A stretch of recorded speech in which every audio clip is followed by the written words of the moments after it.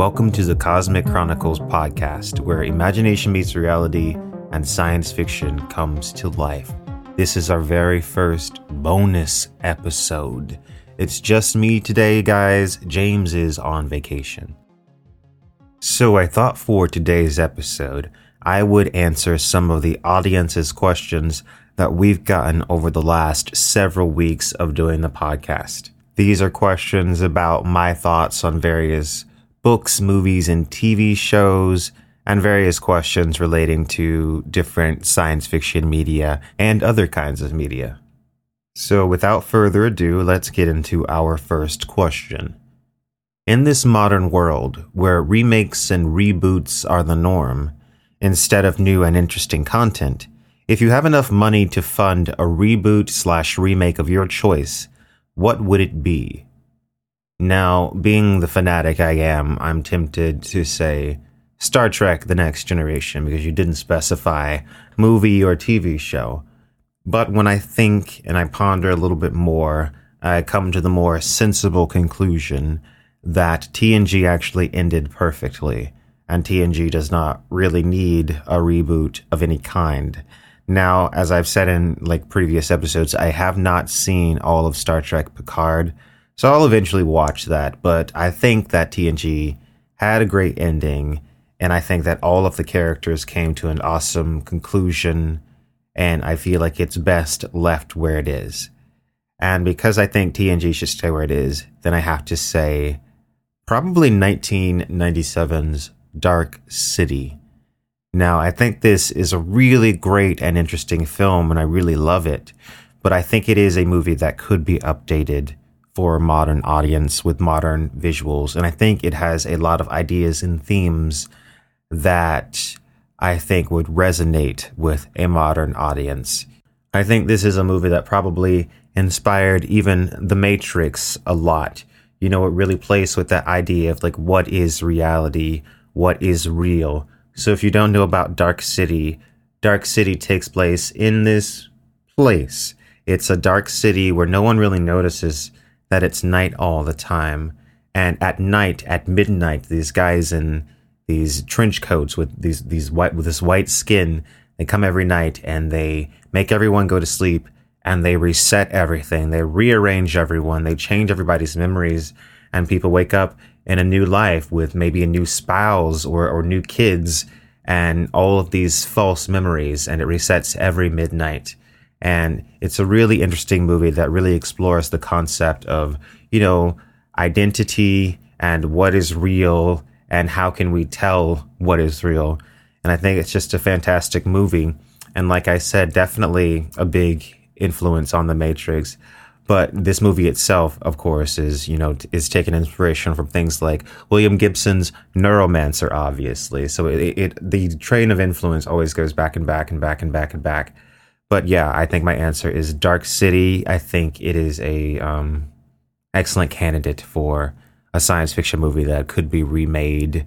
And if the right director got a hold of it, I think we could end up with something that is distinct from the original, and says new things, that incorporates things from, ideas that have developed in the time since that original came out. Because, 1997, it's going on 30 years at this point. And a lot has happened in the last 3 decades.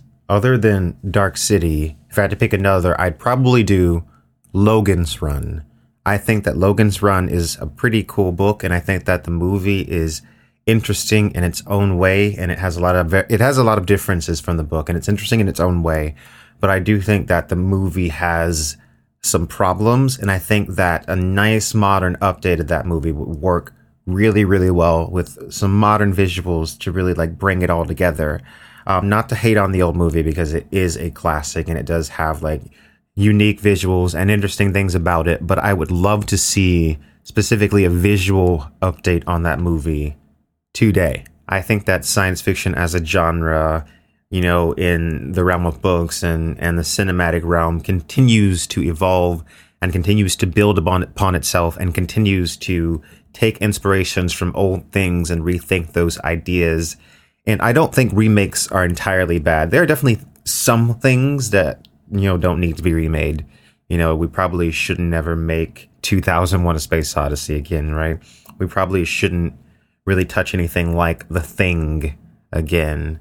There are some things that are classics, but I think there are some things that, can be updated with remakes. And I think there have been some remakes that have come out and have done interesting things, with the original. And, definitely, I think there are some sequels that have come out and done interesting things with the original. I know, like we just talked about Blade Runner 2049. And then there are those sequels that don't do anything interesting with the material, like The Thing prequel that came out in 2011 or something like that. I think that sometimes maybe like a few decades will pass and something will have occurred in society that makes the ideas that have been presented in previous movies or whatever become more relevant, or that maybe adds something to those ideas, something that needs to be expressed in maybe a remake or reboot or something like that. And I also think there are those times when reboots and remakes get made just because the studio wants money, like we're going to have 15 Jurassic World movies that, basically say nothing. They're fun to watch the dinosaurs fight, I guess, but, it's not really adding anything to the franchise. Let's move on to our next question. What's your top 3 underrated works? I'm going to go ahead and say Hyperion, Dan Simmons, Xenogenesis, Octavia Butler, so good, and Revelation Space, Alistair Reynolds. Now, Hyperion is one of those that I tell people about all the time. Hyperion is one of the best sets of science fiction books that I've ever read. So you got to read Hyperion, and you've also got to read Fall of Hyperion, and then you've got to decide whether or not you want to go into Endymion and Rise of Endymion, because it kind of does a Dune thing, kind of like a God Emperor thing, where we're jumping hundreds of years in the future and we're getting a whole new set of characters, and there's not much connective tissue in the way of, like characters, like the Strike is in all of them, and, we were still dealing with the world of Hyperion, but it's very, very, it's a huge jump. But that first set of books, especially Hyperion and the Fall of Hyperion, is absolutely a must-read set of books. It is thrilling. The world building is excellent. The characters are awesome. All of their backstories are super awesome. The first book mirrors the Canterbury Tales, where you've got, 7 people recanting their tales as they go on this pilgrimage. There's just some great mystery to the whole thing. And I really do think the first book is probably the best book out of the 4. Not saying that the other 3 are bad. Like, the first book is just so good. It hooks you immediately. And I just think it's a wonderful series. I had heard some buzz a few years ago about it being potentially adapted into something, but I haven't really heard that much about it. And this is one that people don't seem to talk about that much, or don't seem to know that much, outside of really my fandom and my community. I know my community, we know about it because I've talked about it on videos. And of course, I think that just because of the content that I cover on my channel in general, it draws in the type of people that are more likely to be more familiar with it. But in general, outside of, these spaces, it is less known. And I think it deserves so much more credit for how freaking good it is, and how thrilling it is, and how really thoughtful it is as a series, and how strong it is thematically. It's just really, really, really powerful and moving at times, and very poetic at times, like just great prose, just really good, really good. And I also mentioned Xenogenesis, Octavia Butler. Octavia Butler is incredible, but Xenogenesis, I feel like, to me, just like really, really stands out as just a series that deserves so much more attention than it really gets. People are always talking about Parable of the Sower. People talk about Kindred a lot, and I totally get why people talk about those books. But Xenogenesis, this as a sci-fi trilogy, is so good. And I have done a couple videos on it on my YouTube channel, and I just think it's really good. So it's basically, if you don't know what it's about, essentially you have Earth being damaged, and humans have fought wars, and we've basically destroyed the Earth. So aliens save some humans, and they rebuild the Earth, and they're gonna save the human race, but at a cost. And that cost is they want to genetically merge with humans and create hybrids. And it's an interesting, weird, and a little bit uncomfortable series, because it's asking the question, how much would we be willing to pay for our survival as a species? Would we be willing to face essentially extinction, extinction through, evolution, forced evolution, in order to carry forward and to continue like passing on and creating more generations? Are we willing to be changed to the point where we're no longer even human? And also Octavia Butler does something really awesome with this. And that is that she makes the form of these alien beings really not human, and just really kind of, like gross, and something that, they're tentacly, and they're just really kind of like creepy. So it just creates this very, very weird tension throughout the series. And I just think it deserves so much more attention. And this is something that I think should be adapted. This would make a really interesting HBO show, I think. And last on my list was Revelation Space, Alastair Reynolds. Really good series for people that like space operas, people that like really, really, really big, expansive worlds. The world building is just like through the roof. Alastair Reynolds is a master at world building. Lots of different characters, interconnecting plots, like deep, deep history to everything. Alastair Reynolds' work in general, I feel like if you love, science fiction, space operas, and, like having a bunch of lore, and a bunch of history to explore, it's perfect for that type of thing. So those three, I think, are my three underrated book series. So there you go. All right, so moving on to the next question. Do you have any unique tips for aspiring writers out there? Well, thank you for asking me. So as some of you might know, I released my book Tadia a couple years ago now, my first ever graphic novel. And in just a few weeks, we're going to be launching the campaign for my latest graphic novel, my first science fiction graphic novel, The Lie Behind the Star. And that's been a huge, work in progress. And we're finally getting ready to launch the campaign, finally getting ready to reveal a lot of the art that went into the book and reveal the story and all of that stuff. So do I have any tips for aspiring writers out there? Well, unique tips, not really. I guess I'm probably going to say what most people say, which is I practice a lot, rewrite a lot. Don't be afraid to, go back and rewrite things that you've already written. You have to be willing to like take something that's not working and totally like throw it away and try and find something that is working. And it's a lot of work. It's not something that's easy. I know, like, I think a lot of people, myself included, when you first start, you have this idea that like, oh, this is just going to flow out of me like perfectly. And I'm not going to like, it's just going to flow out of me in just like a night or something. I'm going to have the whole thing written. And it doesn't work like that. It's a lot of work. It's a lot of thinking, and it's a lot of like, deleting things and rewriting things.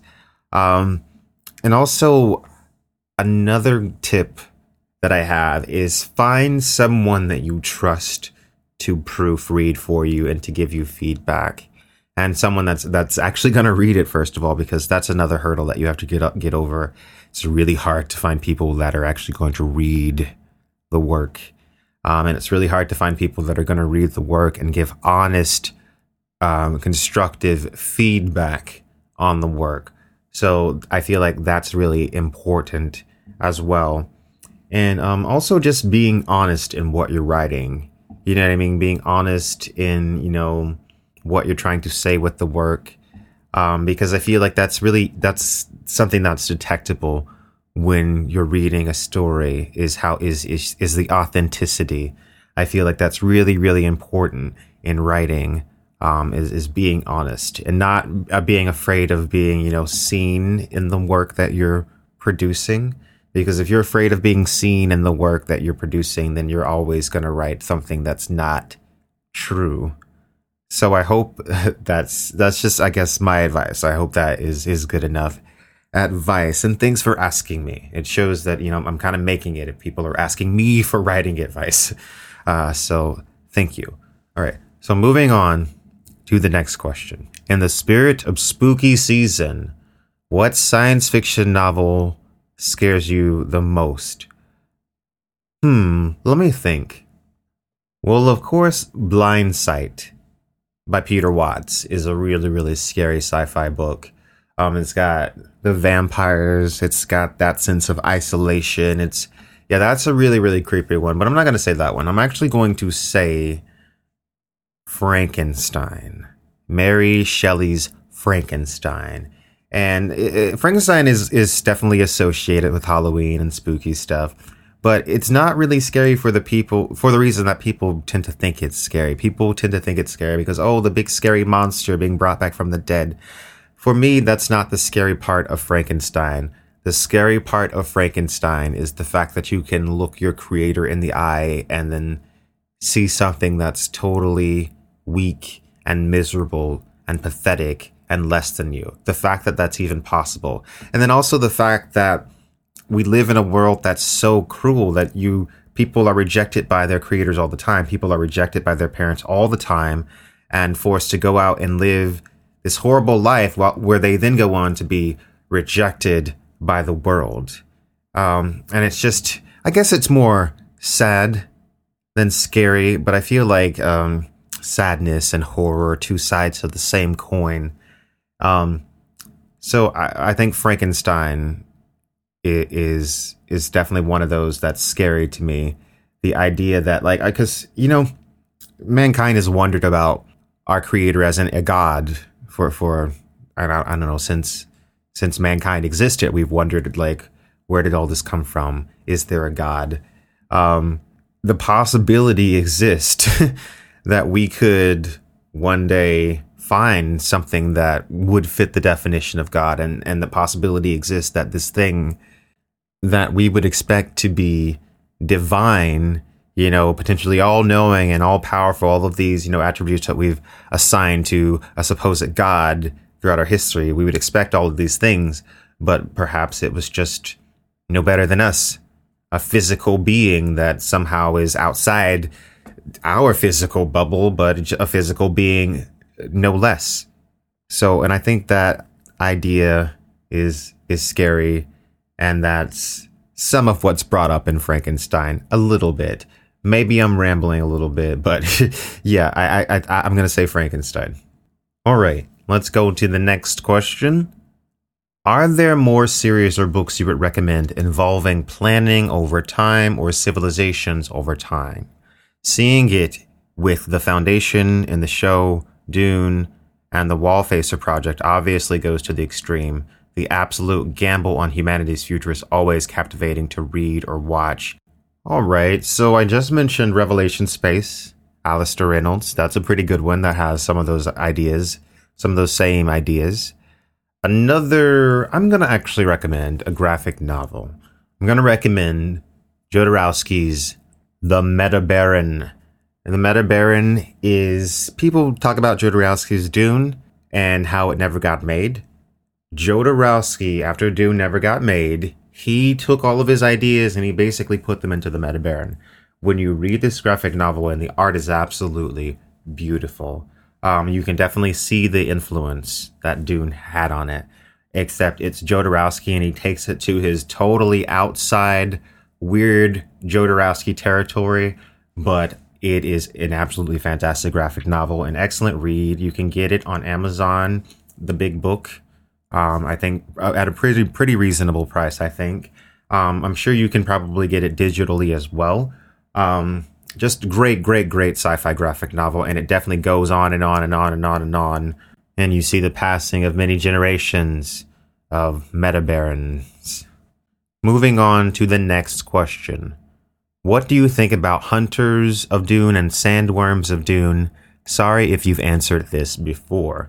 Well, I did do a video. I've done a couple videos on Brian Herbert and Kevin J. Anderson's Dune books.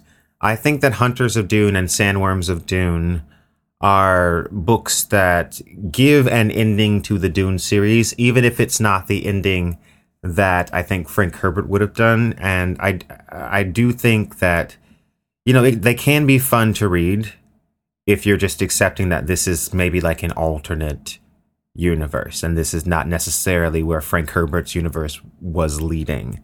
Definitely, there's a definite writing style change as to be expected, but it can be jarring because Frank Herbert just had this style of writing that I think was kind of unique. And he just had a way of saying things and a way of expressing things that it was just pretty unique. And there are certain points in these books where they try to ape his style. They have like the quotes in the beginning of the chapters and they're trying to ape his style, but there's something about it just kind of feels not quite right.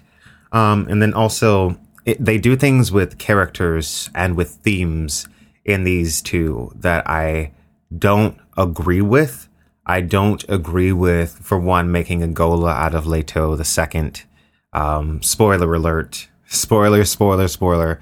I don't agree with things like what they do with Erasmus and Omnius and making them Daniel and Marty. So in Hunters and Sandworms of Dune, they do this thing where the honored matres actually had encountered the remnants of the machine empire, this empire of sentient machines that developed from leftover machines from the Butlerian Jihad. So you had Erasmus and Omnius, who these uber powerful machine intelligence left over from the Butlerian Jihad. And because the honored matres disturbed them, they became alerted to the presence of humanity, and they come back and they're like, we're just going to destroy all of humanity.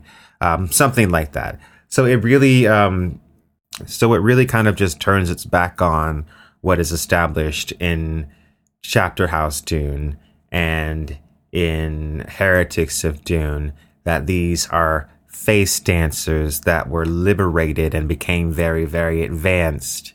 It kind of goes back on all of that, and it creates kind of like this more Terminator-esque plot line. And they do something similar with the Machine Crusade books, even though the Machine Crusade books are a little bit more tolerable with the way they go about things. Hunters of Dune and Sandworms of Dune definitely have things about them that really stand out to me. It's just like, it just doesn't feel quite right. And that's just my opinion. I know some people really like Hunters of Dune and Sandworms of Dune, and that is great, and I'm glad people like those books. But what I don't think is, I definitely don't agree with the fact that I will say this, I don't agree with the fact that there are so many non-Frank Herbert Dune books. There's like 6 Frank Herbert Dune books, and then there's something like, I don't know, like 15 Brian Herbert and Kevin J. Anderson books, and they just keep going and going and going, just filling in more and more gaps. I think the most recent one was like some book called Princess of Dune that's like in between Dune and Dune Messiah, and it's just like, why do we even need this? I just don't even know. But yeah, so that's the deal with that. Those are my thoughts on the Brian Herbert stuff and Hunters and Sandworms of Dune. Read them if you're a completionist.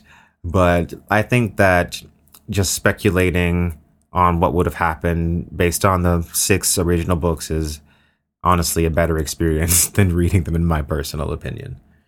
All right, moving on to the next question. Is Peter F. Hamilton on your radar at all? I can't seem to find any references to him in your playlist. Actually, you are in luck. I think I've either done 1 or 2 videos on the Void trilogy by Peter F. Hamilton. And you can find that on my channel if you just type in Void trilogy, Quinn's Ideas, and you can locate that. Peter F. Hamilton is another writer of space operas. The Void trilogy specifically has a mystery surrounding a black hole at the center of the galaxy that is emitting some kind of signal. It's emitting something that we can detect. So you can totally check out that video and check out the Void trilogy. if you so like. Moving on to the next question. One of the sci-fi novels that brought me into the world of science fiction was C.S. Lewis's Space Trilogy. What science fiction novel brought you into the world of science fiction? This is definitely kind of a hard question because I think when I was younger, when I was a kid, I really didn't think about genres when I was reading stuff. I kind of just read whatever. I definitely read Ender's Game at a pretty young age, and I liked it a lot. Another one that I read that I always think of as science fiction, but I haven't read it since, so I don't really know if it classifies as science fiction. And that was a book called City of Ember. And it's one that has always stuck with me over the years. You have these people that live underground, and they've been down there too long because they were supposed to have some way to get out. I don't remember exactly what the deal was, but they were supposed to have some way to get out. There was something that was supposed to happen after 200 years that was supposed to guide them out, but it never happened. And they've been down there for way longer than they're supposed to, and everything is failing. All of their systems are failing. They're running out of food. The generator that gives them power is breaking down, and their entire history is fake. They've been taught that there's nothing outside of Ember. There's this creepy religion that's a part of it, if I remember correctly. And if I remember correctly, when they first went down to Ember, they actually sent all of these really old people with a bunch of babies because they wanted the older generation to die off rather quickly and the younger generation to have no memory of the world that they had left behind. And I remember this book as a kid. It really, really stuck in my mind, and I've always thought about it from time to time, and I should definitely go back and read it again. I don't remember exactly who wrote it, but it was called City of Ember, and there may have been a movie that came out at some point in time that was a little different, but I don't know as much about the movie, so there you have it. City of Ember, the book, though, that I think that if I have to be like, what was my first book that got me into sci-fi, that type of thing, probably that book. Let's move on to the next question. Why do so many of the great sci-fi authors, especially more contemporary ones such as Ian Banks, Neil Stephenson, Greg Bear, Larry Niven, J.G. Ballard, Bruce Sterling, etc., remain unadapted and with no film or television or even video game production? What is your favorite obscure author who you think deserves a big screen adaptation the most? Well, when it comes to Ian Banks, I'm pretty sure Ian Banks's estate is pretty against adaptation. And J.G. Ballard has been adapted a little bit. I'm pretty sure High Rise, I talked about that a little bit in my Neuromancer video, that his story High Rise got adapted. So he's got a little bit of the adaptations happening. But what I really think it comes down to is, money. Something like Neil Stephenson's Snow Crash, that's going to be a lot of money. Larry Niven, Ringworld, that's going to be a lot of money. And I think when it comes to these big entities that are willing to spend the money that's required for these types of big productions, hundreds of millions of dollars, they don't want to lose that money. So they're more comfortable going with things that are more familiar. They're more comfortable making Fast and the Furious 11. They're more comfortable making Star Wars 9. They're more comfortable making whatever is going to guarantee them the most money. And then every once in a blue moon, you'll get someone taking a chance on something. Every once in a blue moon, you might get a big director that has some clout like Villeneuve or Christopher Nolan that really, really wants to make something. And then you can get something like this made. But most of the time, they're not going to take the risk on something that they're not guaranteed is going to be a huge hit, especially if it's going to be one of these big, epic sci-fi things, like the Culture series. That is huge. It's a huge series you'd need a bunch of CGI, you'd need a bunch of actors and a bunch of different characters. It would be a huge undertaking. The same with something like Ringworld. It'd be a huge, huge production. So really the answer is just a money thing. And finally, we're moving to the last question for our bonus episode. Do you see a larger growing trend in sci-fi towards dystopian futures or more utopian ones? And what do you think that says about society at large? Well, I think in science fiction, honestly, there's been a trend over the last 30 years or more in science fiction towards the more dystopian futures. And I personally think the reason that is because as information has become more and more available, people really are starting to see the bigger picture, and people are really starting to see, the negative side of humanity at large and the negative impact that we have on the planet at large. And we also are existing right now. This is the first time in human history, within the last 50, 60 years, that we have had the power to actually destroy the entire planet with nuclear weapons. This is something that's never existed throughout most of human history.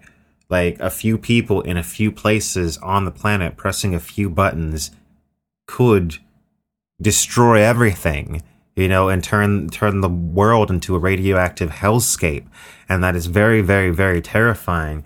And it's really difficult sometimes to try and how long can we maintain the peace when everybody's finger is on the button? You know what I mean? How long before the button gets pressed? And then you read things about, the times in which, nuclear war has almost accidentally been set off because of just human error or machine errors or something like that. And it's just terrifying. There's so many ways that things could go horribly wrong, from nuclear weapons to, biological weapons is something that's very, very scary. We have the power to manipulate viruses and bacteria, and we have fanatics of all kinds on the planet, fanatics with all sorts of beliefs about all sorts of different things that have access to a lot of the same technology that benevolent entities have access to. And, there are things at the CDC in Atlanta that are some of the most infectious things on the face of the planet. It's biological horrors, literally. If some of that stuff got out, things could get really, really, really bad and really, really scary. So I think that because people are aware of all the ways in which things can go bad, and we're more aware than ever, there has been a trend towards more and more dystopian stories. I'm not saying that utopian stories are totally gone. I'm not saying that optimism is totally gone, but optimism has become less and less. I feel like the optimistic age of science fiction definitely passed a long time ago when we've been on this dystopian kick for a very long time now, with a lot of reason. Now, I'm not saying that we can't turn things around as a species. And in fact, I kind of have to hope that we can. I'm betting on that. You know what I mean? I want humanity to move forward and to evolve in a positive way. And I don't want us all to be blown to smithereens, and I don't want us to turn the earth into a wasteland. And I hope that we can fix it. But I understand why there's a trend towards dystopian futures in fiction. And I think we're coming to a close on our very first bonus episode of the podcast. Thank you guys so much for listening. Make sure you follow our YouTube channel, and you can listen to the podcast on Spotify, Apple Podcast, Google Podcast, wherever you listen to podcasts. We will be returning for our normally scheduled episodes starting next week. Thanks so much.